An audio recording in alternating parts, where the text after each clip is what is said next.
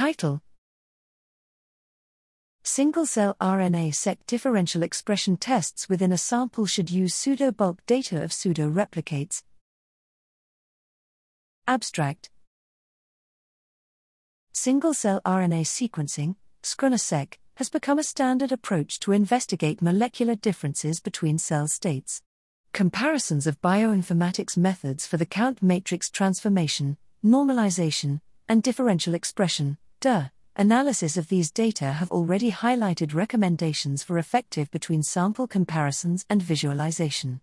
Here, we examine two remaining open questions: I. What are the best combinations of data transformations and statistical test methods? And 2. How do pseudo-bulk approaches perform in single-sample designs?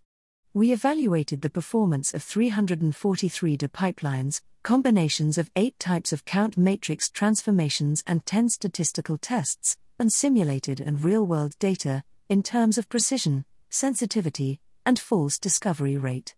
We confirm superior performance of pseudo-bulk approaches without prior transformation. For within-sample comparisons, we advise the use of 3 pseudo-replicates, and provide a simple package delegate to facilitate application of this approach.